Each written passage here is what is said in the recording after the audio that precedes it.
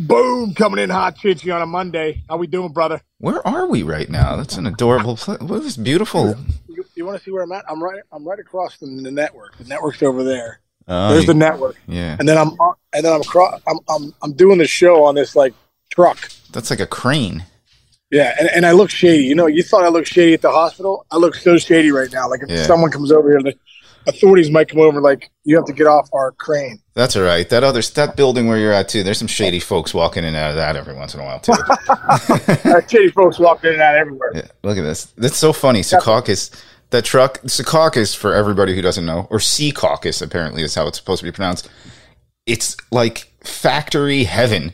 Like the entire surrounding area. It's just like outlets and like, wherever your bread gets made, it gets made in like one of those Secaucus factories, and there's like 900 18-wheelers always driving around that neighborhood. Yeah, I got a feeling there's gonna be a lot of trucks driving by. That's all right. We'll get through. Hey, let's just talk good vibes on a Monday, dude. There's so many guys. You had a point to why this is going on, but guys who are bouncing back or having bounce back years or just kind of exceeding what they have done. Yeah. And you have a theory. You got a little theory about it. Well, dude, I think the shift's working for some of these lefties. You go back to Rizzo. Anthony Rizzo out there has been hitting pretty much 300 all year long for the Yankees, and he was getting killed by that shift. Joey Gallo's hitting well. That shift. I think the rule was almost made for him to, so he could start getting some hits. Max Muncy's hitting 250 with obviously 11 bombs, 21 sticks. He's raking. But I think the big guy that I just love seeing back doing well is Cody Bellinger, man. He's hitting over 300. I thought someone was coming up on me. He's hitting over 300. He's got 5 bombs, and he's shooting some balls into that 4-hole where usually that third baseman or second baseman will be sitting. So it's good to see some of these lefties again because you want to see offense, man. And I think that's a big reason they started to mess with the shift. Like, listen, the fans want to see more offense. We want to see the ball put in play, and so it's pretty. And we were also talking about Corey Seager. Who got hurt recently, hurt his hamstring, I believe, or his groin. And he was the guy most affected by the shift last year, right? So this year they did shift him. The Royals have been doing this thing where they bring that left fielder in, like we talked about, basically the shift. And Seager ends up hitting one to left field. He's going for 3, and that's when he ends up blowing out his hammy. So it's a good point. So now, do you think some of it is psychological, or they're just hitting the ball where they always hit it last year, and there's just not a guy standing there? Or is it both? I think a lot of it's psychological, dude. I know for me, I was never totally shifted on because the shift didn't come in at the end of my career. Maybe it started to come, but Tony La Russa always had tricks up his sleeve. And I remember in 2005 when I was with the Reds, he started shifting on me. And I was like, wow, that's so weird to see, like, rolling it short and them just pinching over on the right side. Because it was right. I started at the end of my career, I started hitting more ground balls for whatever reason. And, it does mess with your mind because you start to look at the field differently. Like, wow, there's so many guys over here. You're taught to look for a pitch middle in or look for a pitch you can get your arms extended on, right? Something you can drive. And then, if they do this shift, they're going to pitch you in. So I really think it becomes a mental thing too. And, dude, listen, this game's a game of confidence. As you know, Chinch, playing it at the Division I level. Like, when you hit a rocket, that's not easy to do. So if you're hitting a rocket over and over and over on the pull side and you're out, dude, that messes with your mind. You know what I mean? That messes with your confidence. And I think that's a big part of this too. Yeah, that's got to drive you crazy. Absolutely agree with that. Hey, how about the Angels going back to back? Yes, three homers in a row. They hit 3. Yeah, that was cool. I think Ward went deep first. Then Trout goes deep right center. Then Ohtani. I don't know did you see Ohtani's homer? It was like 2 inches off the ground. It looks like he's out front, flicks his wrist, and he knows it's gone right away. Amazing. He was almost in his trot right away. The guy's got so much power. So that's always must-see TV. When you see back-to-back-to-back and Trout and Ohtani are involved in that, that's pretty incredible. Were anybody ever hit back-to-back-to-back on the team that you were on? Were you ever involved in one? I can't remember. I don't remember. I don't remember. It's been too long, bro. Been too long. Been too long. Hey, back to Muncy real quick. Like, what do you think of that production? He's got a .411 on base percentage. He's only in 250, and he's got 11 homers in 22 games. Every other game, he's going to hit 87 homers this year. An interesting stat line too is, first off, he has a .718 slug, so his He's well over 1,100 OPS. He's got 11 bombs, no triples, no doubles. It's freaking amazing. Crazy. It's amazing. Crazy. I brought up this name. But when he hits it, man, he gets it in the air, and I think that's why. Yeah. You see his average not so high either. Did you see? I texted you my comp. Remember back in the day, Pete Incaviglia, bro. Oh yeah, Pete Incaviglia would hit 30 and have 90 RBIs and hit like 214 with like a Rob Deere, dude, Rob Deere.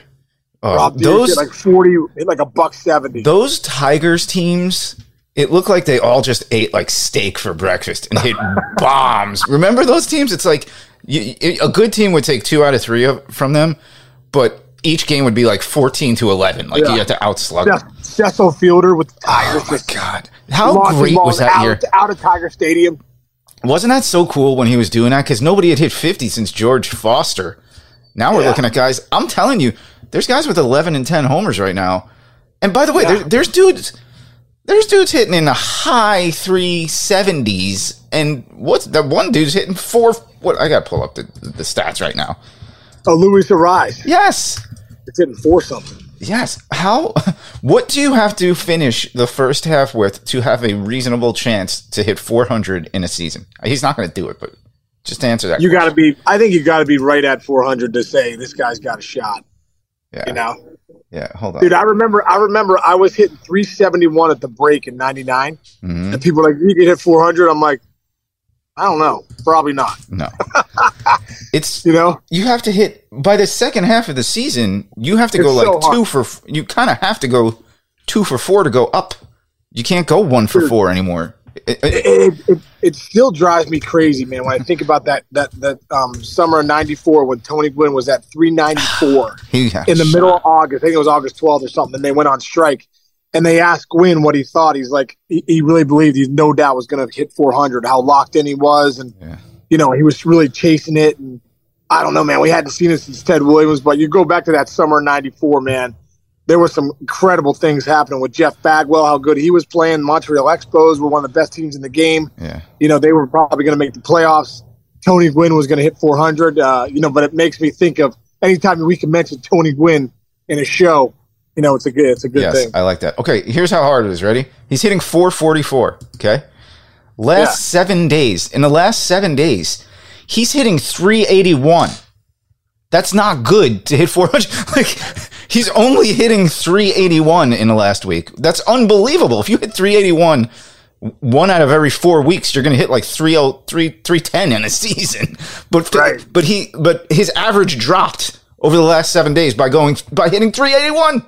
I know. It's unbelievable. It's incredible. It's so hard, dude. 4 hits out of 10. That is so hard to do. This day and age, with the way they use bullpens. Yeah. Back in the day when those guys were playing, Ted Williams, those guys hitting 400. You're facing the starter. He's going 130 pitches, great probably point. 140 pitches.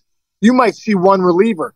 Nowadays, this starter's going 2 times around the lineup. Now you might see 2 or 3 relievers yourself. Yeah, so it's even harder now to do. Yeah, and they all have different pitch. Like, a lot of guys are throwing 97, 98, but, like, you face one guy who's throwing a curveball for 3 innings, and then the next guy comes in and he's only throwing sliders, and the next guy's coming in and he's only throwing. Now they got these slur, fork. There's like 9 new pitches in the league this year. How about? Go ahead, dude. Speaking of that, talk about Ohtani. Did you see that one stat? 3rd time around the lineup, they're hitting 0 for 24 with like 11 punchies or 17 punches, something ridiculous. The biggest thing with him, when I think of Shohei, I think of Roy Halladay, man. When you would face Roy Halladay back in the day, he would have like 4, 5, 6 pitches. It seemed like he could cut it, he could sink it, good curve by like a split changeup. And it was funny. The 3rd time you'd face Roy Halladay, you're like, I haven't even seen these pitches. Like the first at bat, he threw me cutter, sinker. Next at bat, he threw me curveball, changeup. Next at bat, he threw me split finger, sinker. Like, it's like Ohtani's so good, you could get the 3rd time around with this guy and have never seen that sweeper or the split finger. Right. Smoltz talked about that. He used to talk about that like ad nauseum, saying like first thing in a game, if he's facing Bonds and there's nobody on, he's going to throw him a bunch of crap that Bonds will never see again the rest of that game, because it's just like, get this at bat out of the way. And in his 7th inning, like Smoltz would drop a knuckleball here and there on guys just to mess with their heads. the great ones, man. The more pitches you have, the more screwed you can be as a hitter, right? Well, I think that the better, when you as a hitter, when you see a guy with a 2-pitch mix, you know, a guy maybe that, Gosman's kind of like fastball split. If he doesn't have that one pitch that day as a hitter, I'm like, oh yeah, here we go. These guys that have 3-4 pitches, the reason you want to have 3 as a starter is because you got to navigate a whole lineup. If you got one that's not that good that day or really don't have it, at least you got 2 or 3 other pitches to go to. Right. Yeah, that's a great point. Some guys, all the best ones, like, didn't have my curveball today, so I threw a bunch of changeups. Like, yeah.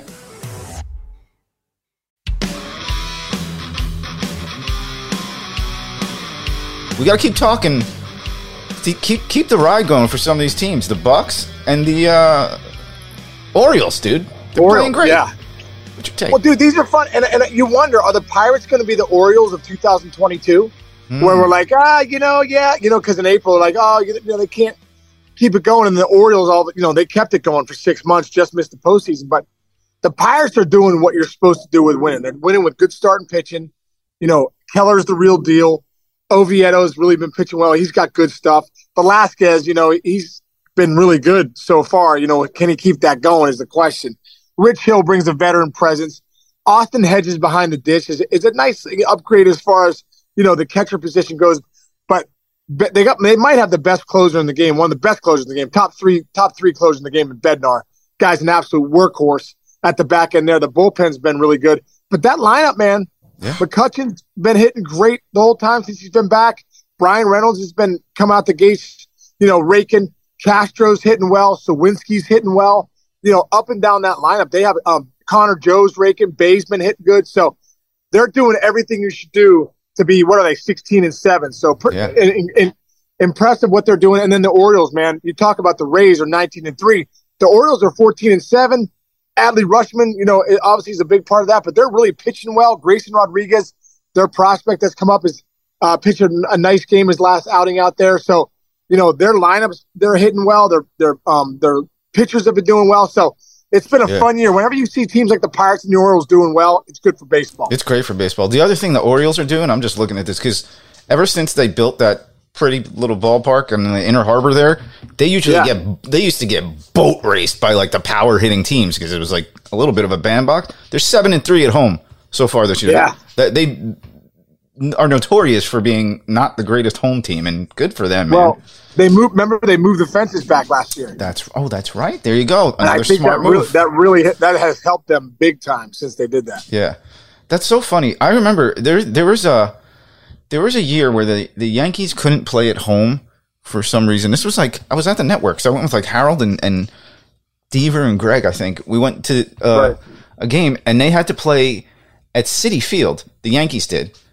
And they were just hitting fly balls to the warning track all game long. And I pulled up on my phone, and I'm like, wow, look at this. Look at the dimensions of Citi Field. They're so different than Yankee Stadium. And the Yankees were so built around that lineup to hit at Yankee Stadium with that short porch that the home game at Citi Field was a disadvantage for them. And they lost the game like 4. Actually, it was Gary Sanchez hit a walk-off home run. Rest in peace. Not rest in peace. But you saw like a guy like Volpe, hit a ball the other day. Didn't he hit a ball to the right the other day? Yeah. One row deep. One row deep.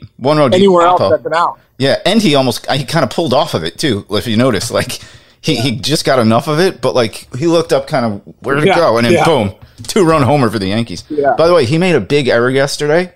Huge error, kind of floodgates open. They lost. Stood at his locker the entire time saying after the game, "This is my fault. It's my fault. This is on me. This game was on me." You love that out of a rookie, huh? Yeah, I expect nothing less from him, dude. He's just a stand-up guy, plays the game hard, passion written all over his face and everything that he does. Yeah. When you make an error, you got to, just like you hit a 3-run homer, you want to stand there when the media comes and you make an error. You got to stand there. Dude, I remember a quick story. I'm in Boston. I think it was one of my first starts. We're in Toronto. I got a big hit to tie the game in the top 8. Greg Zahn comes up. Place is packed. Skydome is packed because it's Boston. I think it's their opening day. And Greg Zahn, I'm thinking to myself, okay, bases loaded, 1 out. Ball is hit to my right, I'm going to turn 2. A chopper, I'm going to charge. They're kind of going through the scenario, what I'm going to do. before I really get through the scenario, Greg's on first pitch heater, hits a bullet right to me. It hits the lip of where the dirt and turf is. It was like the old turf. Dude kicks up, hits my glove, iron skillet down the right field line. All 3 runs score. All 3 runs score, dude. Now I'm in Boston. You gotta. You're in Boston, New York. You got to answer. So, dude, the ball goes down the right field line. I'm like, oh, all 3 runs score for the next 10 minutes. I'm not kidding. Until the inning ended, 60,000 people in Toronto, Canada were chanting, "Casey, Casey, you suck." That's terrible. And I was just like, oh my God, this inning can't end quick enough. Please let it end. It finally ended. But anyway, we lost the game. Sure enough, man, it was my last year in the big leagues, 12th year in the big leagues. Bam, right in my locker after the game. What happened on that ball? I'm like, I botched it. Yeah, that's so funny. Did you ever have stretches in your professional career? I guarantee I think every high school kid this happens to. But in your professional career, did you ever have stretches where you kind of were clanking a little bit? Yeah. But my question is, where you were nervous about the ball being hit to you? Does that happen on a big league level? Oh my God, dude, 100%. Barry Larkin and I used to talk about it. I remember he went through like a couple stretches and he's like, Case, it's just like hitting. You get into these fielding slumps where you just mentally, just whenever you get tension's poison in baseball. So whenever you get a little tight, you're in trouble. So whether you're on offense or defense, you start to get that anxiety in. It's not a good thing because you lose your athleticism. That's what you don't want to do in baseball. Yeah. And dude, I remember, going through times like, for me, sometimes I have trouble picking the ball. Like, you miss 1 or 2, then you're like, oh man, come on. Like, because on a pick, you got to really stay aggressive to it. You don't want to sit back and just, be passive on it. You got to be aggressive to it. Well, as soon as you start to lose your confidence in baseball, you lose the aggressiveness. You start getting more passive, and it's never a great equation. So I think there's no doubt. There's definitely fielding slumps too. By the way, when I was a freshman in high school and I was playing second base, I got the yips. I actually got it, like the knoblocky yips, like big time. I could turn any double play, anytime, rocket to first base, ground ball right at me, just like ankle biters, like nail, what do you call it, worm burners to first. Like what were you when you get it? What were you think? It was mechanical. Like I don't know. I was like, I had a strong arm, but I would get. I think a first baseman told me, he's like, you throw it really hard to first from second time sometimes and you handcuff me. And I started thinking about that. And the more I thought about not throwing the ball as hard as I could, the more I would just throw it literally directly in the ground, like the freaking mayor of Cincinnati when he threw out the first pitch. Oh, dude, the only guy I ever terrifying. Played with, hated it. It's terrible. The only guy I ever played with that had the yips was Ryan Friel. Rest in peace, Ryan. But he would get the ball, and I remember thinking, as a first baseman, right away you're supposed to expect a bad throw. Always expect a bad throw. Whenever Friel would get like 20 feet from me, I'm like, okay, I get. And a lot of times I would have to pick it. Dude, I had the yips one time in college. Oh, did you? My freshman year, we're playing Davidson. I'm with the University of Richmond, and I always thought you had to do. I always thought with throwing you had to be so perfect, like get your arm up. Baseball back, and then when I learned to throw, I learned no, that's not true. You could throw it all different angles. But dude, we had a guy on first. They picked over the first. Freaking throw it back to the pitcher. Airmail him, dude. Our third baseman is not paying attention. It goes by the third base down the left field line. The guy ends up going to third base, and I look in the dugout. The guy's like, "What are you doing?" I'm like, "I don't know. I have the yips. I'm freaking scared to death to throw the ball." It was that medium throw. Yes. It's like that 30-foot throw. That's why at second base, guys get it sacks, knob lock. That 30-foot throw is always a little dicey. Yeah. Hey, here's another question. Can you throw to a little kid? I can't do it. I don't know how to. I don't know what speed to do it. I don't know what speed. I got my nephews now. Once I have a catch with me, he's in like, I think he's in like third grade. I'm like, he's throwing bullets at me, and I'm like, I can't do it. I don't want to be the guy. I don't want to be the uncle that breaks your nose. I'm just not doing it. Me too. No chance. I can't. I have to just. I get like it looks good, then right here I go. Yeah. I did the same thing. I couldn't throw like BP to like a fourth grade baseball team. Dude, I was the worst BP throw. I throw to my kids. I drill them, and I'm like, it's incredible. Oh my God, I'm not going to say this kid's name. I got to tell you this funny story. When I was in like seventh grade, my dad was like. Help coach our team with a guy, and this kid, I'm not going to say his name, would come in to the box, and he would be like, he was just terrified. But as soon as he stepped into that rectangle, he was just terrified, shaking. My dad's throwing BP one day, and the kid kept like flinching, and he's like, "What are you flinching for? I'm not going to hit you." And he goes, "Well, every time my dad throws to me in a yard, he hits me." His kid's dad was trying to teach him how to hit, and he just hit him the whole time. So every time the kid walked up to the plate, he was terrified. It felt terrible. But it's a funny story. Dude, one of the toughest guys to ever come through Pittsburgh, a guy named Tom Kale. Rest in peace, Tom. Died a few years ago. His sons were both drafted, some of the best players in the area, John Henry Kale and little Tommy Kale. They were both drafted at a high school. His dad, dude, was like a construction worker. Chinch. I think, I'm not kidding when I say this, he fought a gorilla at the circus back in the day. I'm not kidding. Like, it literally, one-on-one with a gorilla. They're like, and Tom Kale won. That's how tough this dude was. He used to box for the Army. So anyway, I'm 18 years old, dude. I'm like a senior. He's like, hey, I'll pay you $20 to throw BP to my kids. I'm like, $20? That's incredible. Yeah. So I'm like, I'll do it. So I get out there, dude. It's John Henry Kale and Tom Kale, Tom Jr. They're 12. I'm 18, bro. And I'm just... strike, ball, and then I drill Tom right in the ribs, right? Little Tom. And I'm like, oh, man, I'm so sorry. Well, Big Tom's like, don't be sorry. Hit him again. Hit him again. He's like puffing him up. And I was like, oh, my God. So, dude, I didn't know what to do. I just kept drilling these kids. Bam! In the ribs. And then finally they were done. And, dude, he called me like the next day. He's like, could you throw to my kids again? I was like, I think I'm the wrong guy.